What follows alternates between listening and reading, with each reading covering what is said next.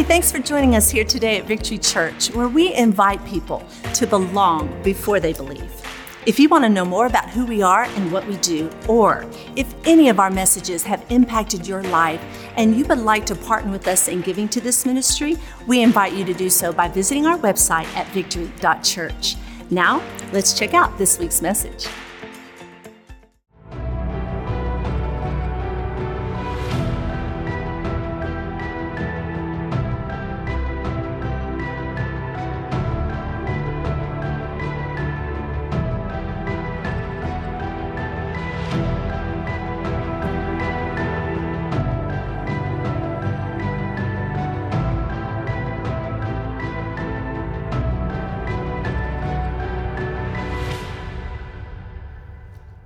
Good morning, Victory Church. How you doing today? I was thinking, with daylight savings and losing an hour, I was wondering how many people are at the 11 today that are normally at the 9. So a few of you, I saw some hands kind of go up a little bit. So, hey, if we haven't met, my name is Abdiel.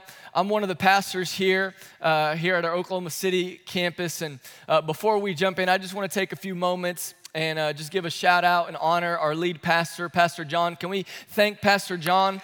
I know he's been watching online today and want to thank you for the opportunity, as well as Pastor Oscar for allowing me to be up here. We're continuing in our season of expecting. We're going to be in 1 John chapter 1, verse 5 through 9. 1 John chapter 1, verses 5 through 9. I want to welcome those that are watching online. Thank you so much for joining us today. So 1 John chapter 1, verse 5 through 9 is where we will be at for the most part of our time together. In 1 John 1, verse 5, it says this: "This is the message we have heard from him and proclaimed to you, that God is light." Everybody say light. "And in him is no darkness at all. If we say we have fellowship with him while we walk in darkness, we lie and do not practice the truth. But if we walk in the light as he is in the light, we have fellowship with one another, and the blood of Jesus, his son, cleanses us from all sin. If we say we have no sin, we deceive ourselves, and the truth is not in us." In verse 9, "If we confess our sins, he is faithful and just." How many of you are thankful that God is faithful and just to forgive us our sins and to cleanse us from all unrighteousness? A couple years ago, the world really went through this thing that I don't know if you heard about it, but it was called COVID. Anybody hear about that? So we went through this thing called COVID, and for most of us, we were stuck at home for more than probably what we are used to. And if you're like me, maybe during that COVID season, you may or may not have made some impulse purchases online, okay? Now, I'm not gonna ask you to raise your hand, okay? But that was me. We made some impulse purchases online. In fact, one of those impulse purchases that we made was this camera. Because like most millennials throughout that time, we thought that we were going to be hits on YouTube.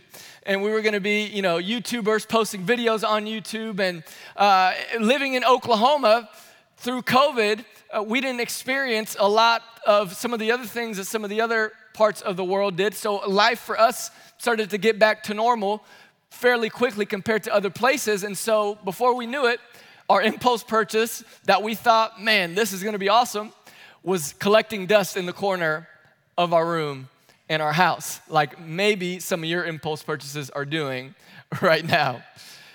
So the last couple years, because we have this camera, we've had the opportunity to actually gift some friends and some family with some halfway decent pictures. Okay, we're not photographers, but we have a nice camera.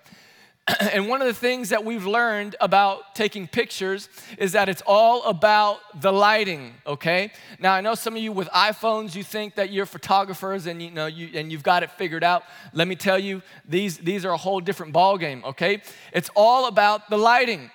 And if you're a photographer, and I'm not saying that I am a photographer, nor do I desire to be one, But if you're a photographer, you know that the lighting is crucial. Are you going to use natural light? Are you going to use artificial light? And there's one setting on the camera as a photographer that you need to really understand and you need to master, and that setting is exposure. Everybody say exposure. And exposure is important because exposure determines how much light or the quality of light that comes into a shot, a picture. And if a picture is overexposed, it's very faded and it's too bright, and if it's underexposed, right, you can't see any of the details, you cannot appreciate the beauty of it. But exposure is crucial for the quality of the picture. And I want us to understand this morning that exposure is actually crucial to the quality of your Christian life. That as God pours out His Spirit, as we've seen Him do in our world, as we've seen Him do even in our church over the last few weeks, as God continues to pour out His rain, we can expect exposure. And we know this because in 1 John chapter 1, verse 5, it says, "This is the message that we have heard from Him and proclaimed to you, that God is light, and in Him is no darkness at all." I heard a quote this past week on a podcast, if you were wondering how millennial I am. I heard a quote, and this quote, the moment I heard it, it was as if the Lord really impressed it on my heart that this is what we needed to confront today. And that quote is this, that as kids, we are afraid of the dark, but as adults, we become afraid of the light. As kids, we want the night light, we want to be in the light, but as adults, we actually have convinced ourselves that we are safer in the dark. We are safer in hiding, but when God sends His rain, we can rest assured His light is soon to follow. And when His light follows, will we allow His light to expose the things in our life that God wants us to expose? So the title of my message this morning is Expect Exposure. Expect exposure. I want us to pray this morning and ask the Lord to reveal those areas in our life where we have become content with darkness, where we have become content with not allowing the light of God to expose those things so that we can experience the fullness of life in Him. So would you just close your eyes, and if you would, put your hand in your heart, and I want you to repeat this prayer after me. And some of you may not be ready to receive this prayer. Some of you might say this reluctantly, but I pray that as our time continues together, that God would do these very things that we're praying. So repeat after me. Say, Lord, open my eyes, soften my heart, expose your light to me, that I may see the dark areas where I find myself hiding. Do this in me today, Lord. In Jesus' name, amen. Now, the word exposure might be a bit tricky for us to really wrap our minds around in our societal context, because when I say the word exposure, you might think of one of two things. When you hear the word exposure, you might think of someone wanting to gain exposure in the sense of gaining fame or gaining notoriety or gaining more followers. They want to be exposed to more attention. It's why, right, we have shows like The Voice. Any fans of The Voice? Okay, raise your hand. Awesome. Any American Idol fans? Okay. I didn't even know that was still a thing until the other day, but apparently it is. But that's what these shows are for. They are for people who say that they have talent or who have talent.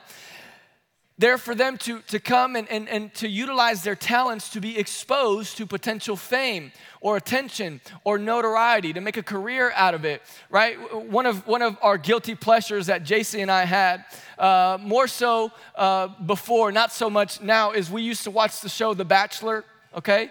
Now, I know, no, I'm not gonna have you raise your hand. I don't want to expose you, but we used to watch the show The Bachelor, and one of the consistent accusations that they would have, regardless of who the contestant was, is, oh, they're just here for the exposure, right? They're not here for the right reasons. You know, it was everyone's, you know, if you don't like them, that's what you say.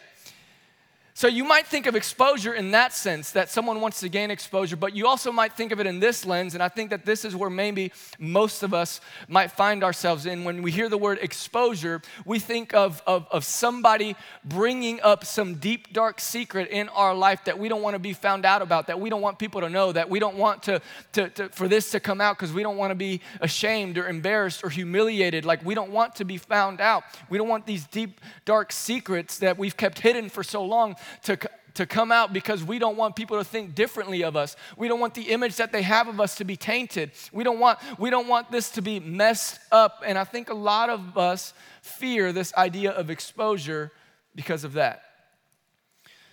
But the truth that I want us to understand this morning is that we are actually created to flourish in exposure. That this is actually how you and I were designed. When mankind was first created, we were born into an environment of constant exposure. How do I know this? Well, number one, mankind, when they were created, when God created Adam and he created Eve, Adam and Eve were fully immersed into the existence and the presence of God every single day. We just read in 1 John chapter 1 that God is light. Adam and Eve lived in a daily exposure to the light of God. They flourished in this exposure. They lavished in it. They were in constant exposure to the light of God with absolutely no darkness. And of course, I mean that spiritually and relationally, because we know, as you read in the story of creation, that God created day and night. So there was literal darkness, but that's not what we're saying. They were constantly exposed to the light of God. And we also know that we're created to flourish in exposure because, quite frankly, to put it into more practical, literal terms, they were naked. They were fully exposed with no shame. They never even thought twice about it. There was no shame in who they were. They were totally comfortable in their state of absolute exposure to the light of God. They never even thought twice about it, and they flourished in it. Until the one day that we read about in Genesis chapter 3, where the serpent comes and he feeds them the lie that was so compelling. In Genesis chapter 3, verse 4 through 5, we read, "But the serpent said to the woman, 'You will not surely die. For God knows that when you eat of it, your eyes will be opened and you will be like God, knowing good and evil.'" See, just like everything else that was created good and pure and innocent by God, Satan has a plan to twist it. Satan has a plan to corrupt it. Satan has a plan to pervert it for our destruction and not for our good. It's what he presented to Adam and Eve, and he did such a good job of convincing them that they went from being totally free and flourishing in their exposure to being totally ashamed in their exposure. Because Satan's strategy is to convince you that your desire for exposure that you were created in, this innate thing that you were created to live life openly, his desire and plan for you is that you take that desire and use it to elevate yourself to God status. That is his desire for you. In essence, he wants you to be your own God, because when you're your own God, you can define what is good and evil for yourself. That the things that I deem are exposable, those are fine. We can put those out on the table. We can throw those out. I don't mind if people know about that. It's really not going to change much. But the things that I deem as unexposable, that's off the table. No one's going to find out about that. No way. Absolutely. That's going to stay hidden in the deep, dark place that I've kept it. There's absolutely zero chance that will come out into the light. This is what Satan's plan is, and this is what shame does. See, shame convinces us that these things are better kept secret, lest the image I put out into the world be tainted. Shame keeps us in darkness. Shame keeps us isolated. Shame brings us into hiding. And here is the trap that shame will set in your life. Shame will convince you that you can handle your shame on your own. Shame will try to convince you that in your own strength, in your own effort, in your own knowledge, and in your own wisdom, that you can handle all of the baggage that you have on your own. The Bible says in Genesis chapter 3, verse 7, it says, then the eyes of both were opened. Open to what? It wasn't like they were actually blind. Their eyes were open to shame. Because it says that their eyes were open and then they knew that they were naked. And they sewed fig leaves together and made themselves a covering, or the Bible says loincloths in this translation. It says their eyes were opened. They realized that they were naked. They went from flourishing in their exposure to ashamed in their exposure. And they thought they could handle it on their own. It said that they sewed fig leaves together and made themselves a covering. Have you ever touched or handled a fig leaf before? If you've never touched a fig leaf before, the one side of the fig leaf, it resembles almost like a sandpaper type of texture. It's very rough. And then the other side has these fine hairs that are actually pretty stiff, and the sap on the fig leaf is actually known to be kind of toxic to your skin. Like if you're overexposed to the sap on the fig leaf, it could actually be an irritant to your skin.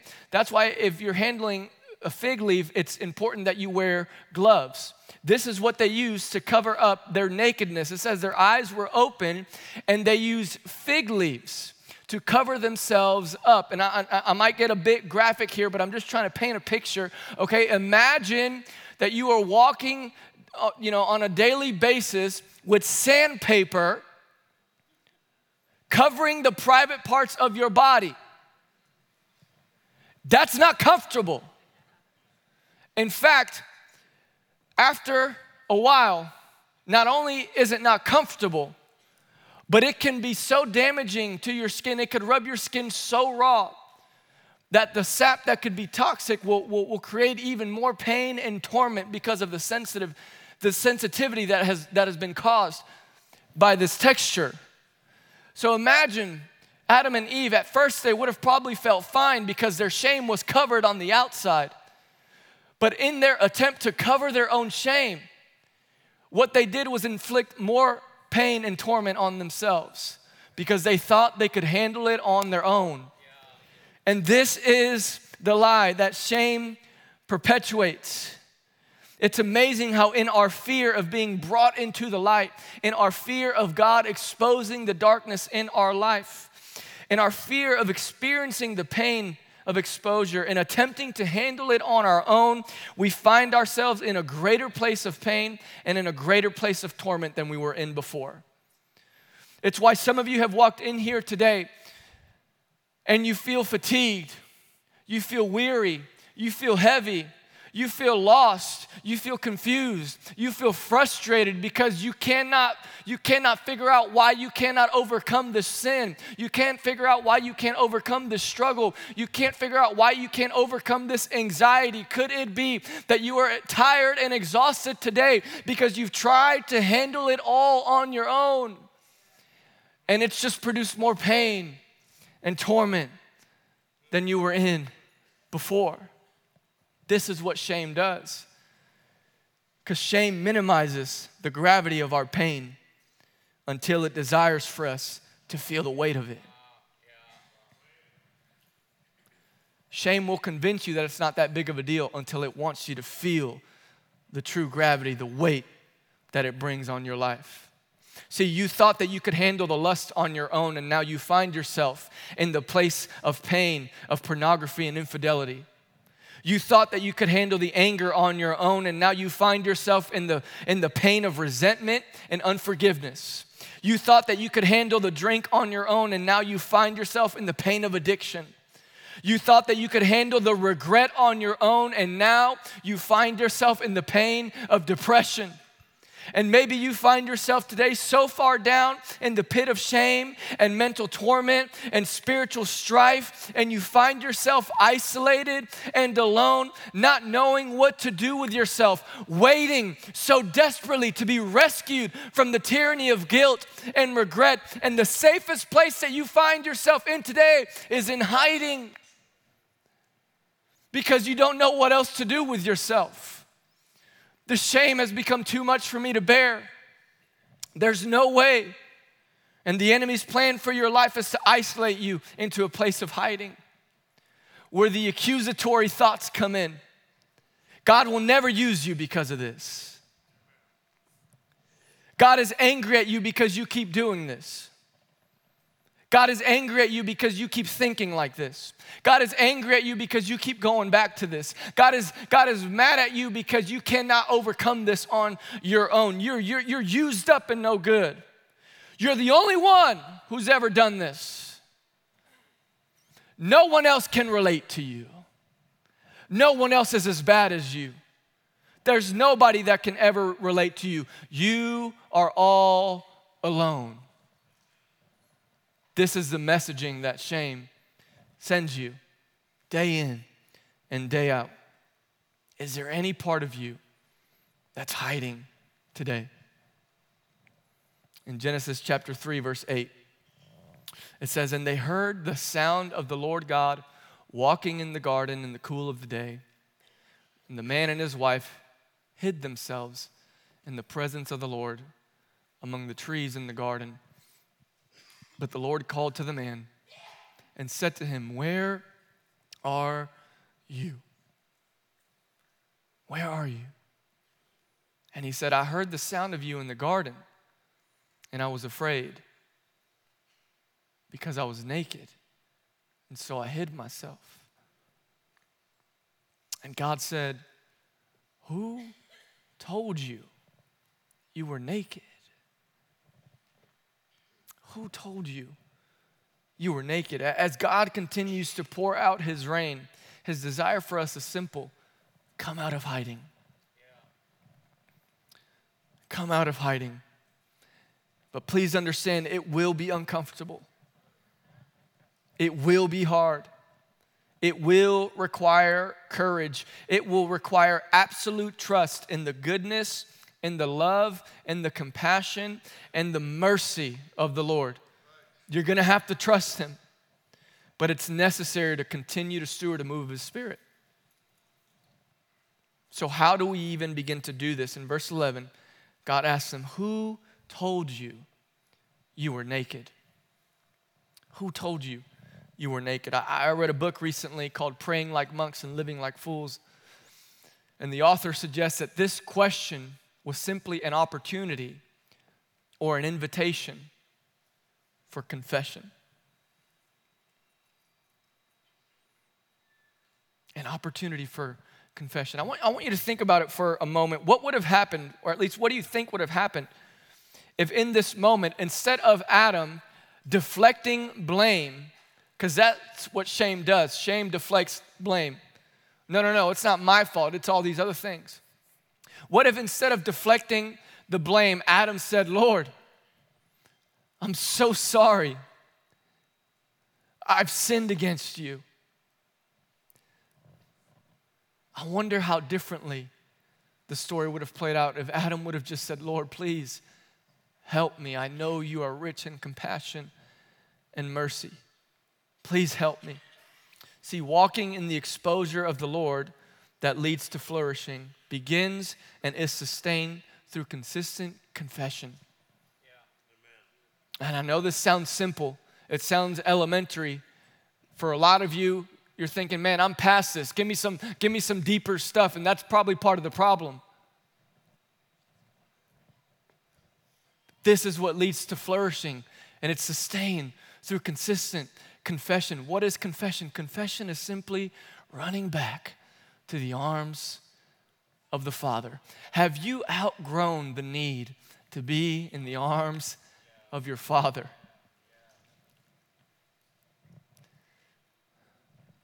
This is what it does. In 1 John chapter 1, verse 9, it says, "If we confess our sins, he is faithful and just to forgive us our sins and to cleanse us from all unrighteousness." The process of coming out of hiding starts with confessing to God for forgiveness. We know that, Abdiel. Isn't that just like the things that like the Catholics do? No. Please don't miss this. Please don't miss this. This is the essence of what it means to be in the arms of the Father, to come to Him, not just when we need Him to give us more money or we need Him to do X, Y, or Z for us, but when we need His comfort because we know that we've missed the mark. See, confession requires that I look deep inside of myself into the darkest places that I don't even realize are still there. This is why it's so terrifying. Confession requires that I acknowledge not just wrongdoing, though wrongdoing is part of it, but the areas of my life where I have become content with the things that are common rather than pursue the things that are holy. See, the word sin doesn't mean wrongdoing, though it can lead to that or it can be that. In fact, the original word for sin is a word that is used to describe missing the mark. So let me explain this. When we are in Christ, when we are a new creation, when we are children of God, when we are in relationship with God, anything that we do, anything that we say, anything that we think that is outside of our new creation identity, that is missing the mark. Anything that we do outside of our new identity in Christ, which means that if I'm in Him, I have a new standard. I have a new way of doing things. And I know because some of you, your heart's even beginning to harden right now because it sounds like legalism and religion. But I promise you, it's not.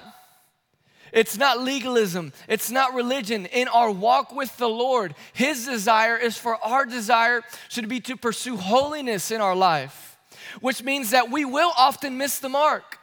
So can I just give you a breath of fresh air? You will miss the mark. You're gonna miss the mark every single day probably when you're short with your spouse, when you yell at your kids, when you cuss out that coworker, when you like give somebody the finger on the road, right? Like you're gonna miss the mark.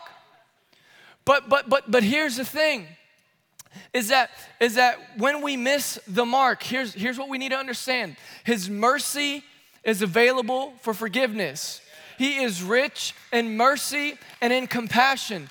It's there. But here's what His grace does. His grace empowers us to continue to live up to our identity. That's the difference between mercy and grace. God is rich in mercy. He's quick to forgive. He's saying, yes, come to me. But I love you too much to leave you there. I'm calling you to a higher place. That's what His grace does. His grace empowers us to live to our new creation identity. He calls us to a higher place. I know that sounds a certain kind of way, but we think that walking in darkness just means like being in some deep, dark sin. Like being, in some deep, dark addiction where, we're just doing something super evil, and like being in darkness that's for the world, That's what we think. But for most of us, walking in darkness looks like just being content with what is common. Being content with what is common when God calls us to pursue holy. See, because what is common doesn't shake things up. It doesn't cause uncomfortable change. It's common to go to church on Sundays yet still resent my boss and coworkers during the week. It's common to be a Christian yet stay hidden in your addiction. It's common to believe in Jesus yet still be a slave to worry and fear. It's common to be cynical. It's common to have hidden pride and arrogance. It's common to just do the things just because that's how your family has always done it. It's common to just do it because that's just how your friends always do it. It's common to just come to church and play the church games and lift up your hands and offer up empty praise and then go and do the things that everybody else does, not fully realizing that you are forfeiting the fullness of God in your life because you've become content with the common things. But God is calling each and every single one of us to a higher place. Why? Because He's sending His rain. He is sending His rain. He is pouring it out. And we see this. Where have we become content with being common? And here's what confession does. Confession breaks commonality. This is what it does. It breaks commonality.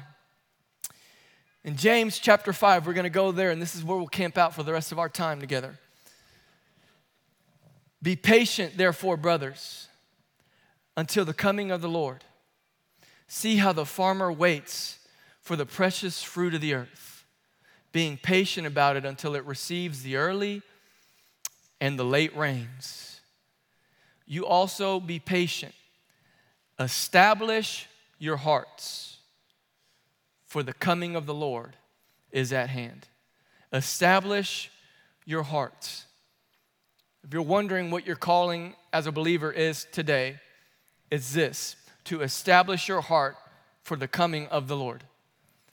Whatever that looks like in your context, whatever that looks like as you lead your family, whatever that looks like as you step into your workplace every single day, whatever that looks like as you step into social media, to establish our hearts for the coming of the Lord. His desire is that our hearts would be fertile ground that's been tilled and plowed, like we've talked about the last several weeks, so that as His rain comes, we can actually experience the fruit of it.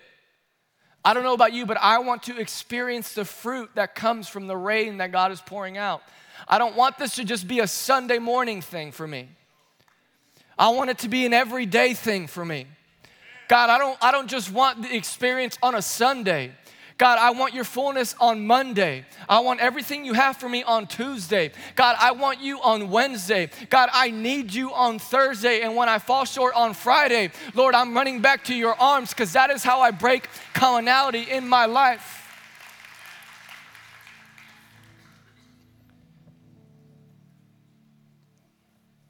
We can expect exposure when His light comes. He sends His rain. The light comes shortly thereafter, and we can expect exposure. But listen, God is not looking to expose you to embarrass you. That's not who He is. I know that there are people in your life that maybe you've come across that have looked to expose you for that reason, to embarrass you, to humiliate you, to look down on you, to make you look lesser than. That is not who God is. God does not expose you to embarrass you, to bring you to shame or guilt. In fact, we read and continue, as we continue to read in James chapter 5, verse 11, it says, you have heard of the steadfastness of Job, and you have seen the purpose of the Lord, how the Lord is compassionate and merciful. What's the Lord's purpose in our exposure? Compassion and mercy. That's it. Compassion and mercy. Compassion and mercy. There's nothing else to it. God just longs for you to know the depth of your compassion and mercy. Could it be that the reason why you are so irritable today is because you have yet to fully realize the depth of His compassion and mercy? Could it be that the reason why you are so short-tempered or so short-sighted or such a negative thinking person, could it be that you have yet to fully experience the depth of His compassion and mercy? Have you ran back to the arms of the Father, or have you stayed hidden in that dark place because you're scared of the exposure that the light brings? His purpose is to bring compassion and mercy. Where are you? Who told you you were naked? Where are you? And who told you that you were naked? And this might be a bit hard for some of us to receive, because quite frankly, we don't feel like our sin or our missing the mark is really that bad. I know I've been there. Yeah, I lose my temper sometimes, but it's not a big deal. Yeah, my arrogance comes across in my sarcasm every once in a while, but so what? It's not a big deal. Yeah, I snap at my spouse sometimes. Who doesn't? At least I'm not strung up on drugs. At least I'm not an alcoholic. At least you fill in the blank. See, when we play the comparison game, we forfeit what God wants to do in our life. because what he wants to do in your life is so vastly different than what he wants to do in somebody else's life. But when you run back to the arms of the Father, everything changes, because it's the common things. See, when we realize that even the small things, as they add up over time, even the small things keep us separated from his fullness. And the small things become so weighty when we realize how much they matter to God. Where are you? Who told you you were naked? Who told you you were naked? It's not about being a better person. It's not about being better all around people. It's not about being religious. Listen, our goal should be to be so closely connected to the Father and his presence that we refuse to entertain anything that keeps me from it. Even if it's the minor things. Even if it's the small things. Where are you? Who told you you were naked? James 5, verse 16 says, therefore confess your sins to one another and pray for one another that you may be healed. Here's where I think a lot of us are at today. And I promise you, I'm landing the plane. We've come to maybe this altar, or we've come to the Lord maybe in our private place. We've come to him on our own. And we've received forgiveness. And the reason why I know that is because the Bible is clear that God is rich in mercy and compassion and love. And the moment we confess to him, he's quick to forgive. So we receive forgiveness, but we end up cycling back to the addiction somehow. And we're wondering, why is this happening? We receive forgiveness, but we end up cycling back to the negative thought patterns. We end up cycling back to the cynicism. We end up cycling back to the harshness, to the anger, to the pride, to the arrogance. We cycle back. It's because we've come to God for forgiveness, but we haven't yet truly experienced healing from it. Because the Bible teaches us that in order to experience healing, we confess to each other. So walking in light is not just coming to God for forgiveness, but it's confessing to each other for healing. And this is where many of us will get hung up. This is where many of us will forfeit the light, the marvelous light that God wants to produce in our life. Because we would rather stay in hiding than risk ridicule. We would rather stay in hiding than risk humiliation. We would rather stay in hiding than risk being looked as lesser than. But here's the thing. God's design was not just for us to be exposed to him. His design was to be exposed to each other. Not for judgment, for healing. This is good news. Because Satan wants you to keep it in the dark. Because the more that it's in the dark, the more power and authority he has over it. But when things are brought into the light, Satan no longer has authority over it. And this is how we go from common to holy. This is how we go from forgiven to healed. When we bring this out into the light. This is why circles are so important. This is why we push this so hard here at Victory. It's not just because we just want you to get together with people just randomly. No, it's because there is healing that is waiting for you. The moment that you step into the light that God has shown in the community around you. It's important that we find people in our life that is trustworthy. Listen, I'm not saying that you need to go on Facebook and air out all your dirty laundry. To be honest with you, that's not productive, and it's a lot of times it's just inappropriate. But if you go to people that you trust in your life, one person, two people, three people, it doesn't matter. But you go to people that you trust, that are trustworthy, that are believers, that are going to call you up to a higher place. See, we need friends in our life that are going to provide permission, and not permission to continue to do those things or fall into those things, but permission in the sense of, hey, you are not alone. All those years that you were in hiding, guess what? I went through it too. You're not alone in this. So we need friends that give us, that bring that permission, but we also need leaders and mentors that bring correction. And that's a hard word for us to receive, especially for my generation. But we need it. We need people who say, hey, I'm right there with you. And we need people in our lives that say, hey, I hear you, but let me call you to a higher place. Because it's in the higher place that the Lord wants to do something in your life.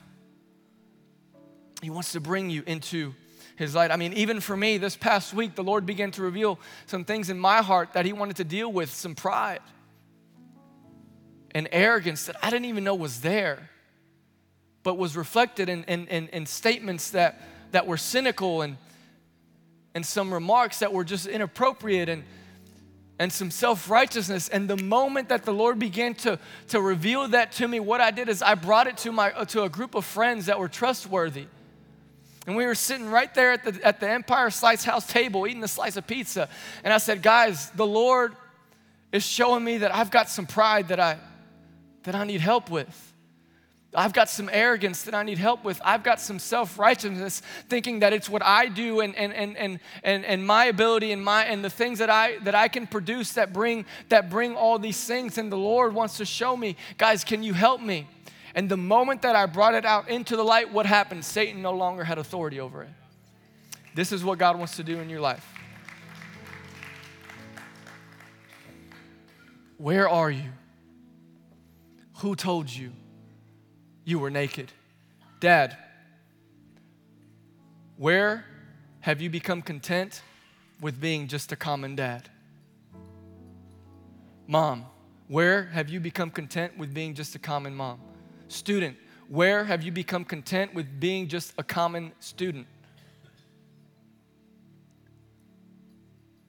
Employee, where have you become content with being just a common employee? Boss, where have you become content with being just a common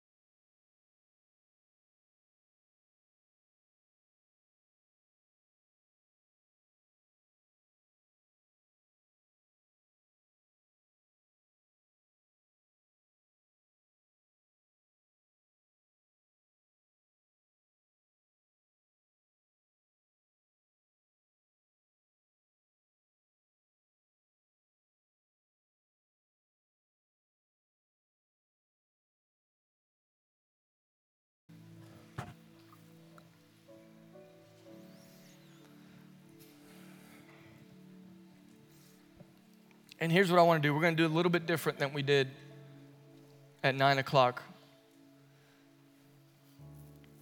Like I said, this altar is going to represent you coming out of hiding. And I want to if I can just give you just some more encouragement. That doesn't mean that you're in this deep, dark sin. That doesn't mean that you're, though it can mean that. And that's not what we're trying to do right now. What we want is we want to experience the fullness of God. And we want to come after the common things that are keeping us from that, the things that aren't necessarily even sin, but it's the common things that we've become content with. And so as Pastor Kevin leads us in worship, as you feel led, that's what this altar is going to represent. You coming out of hiding and coming to the Father's arm. And you're going to start wrestling with it. Well, I don't know. I don't know if this is I don't know if this is worth it. Maybe I can just receive it here in my chair. Don't miss what God wants to do. Don't miss what God wants to do. Listen, He's sending His rain. We know it. He's sending His rain. Let the light that comes do its work in you. So, Lord,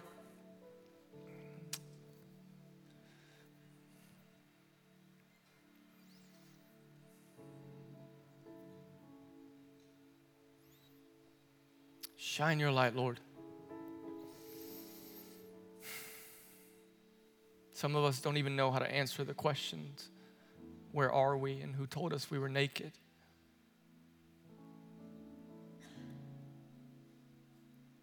All we know is that there's something that feels like it's missing.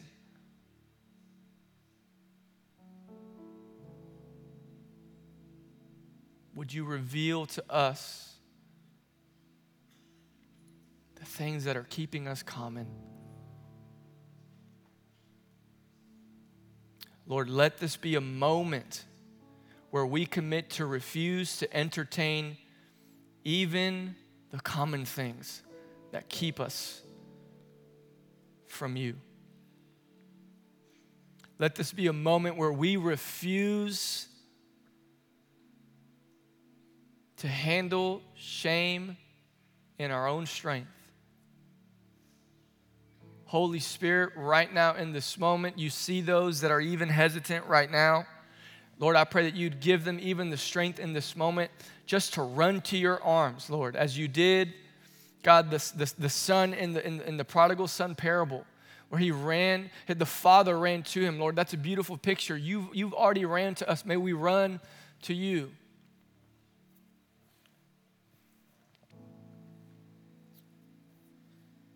We need you, Lord. So as Pastor Kevin sings, as the Lord is drawing you out of hiding, let you coming up to this altar be a representation of you saying, Lord, I want your light. I want your exposure.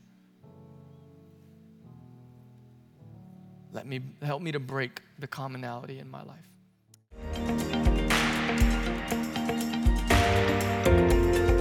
Thank you for joining us here today for this week's message. And here at Victory Church, we are called to equip people to live in His presence, move beyond ourselves, and be transformed. And this can only happen through your radical generosity, your serving, and your prayers. If this message or any of our messages have impacted your life and you would like to partner with us by giving into this ministry, you can do so by visiting our website at victory.church/give. Thank you again for joining us and have a great day.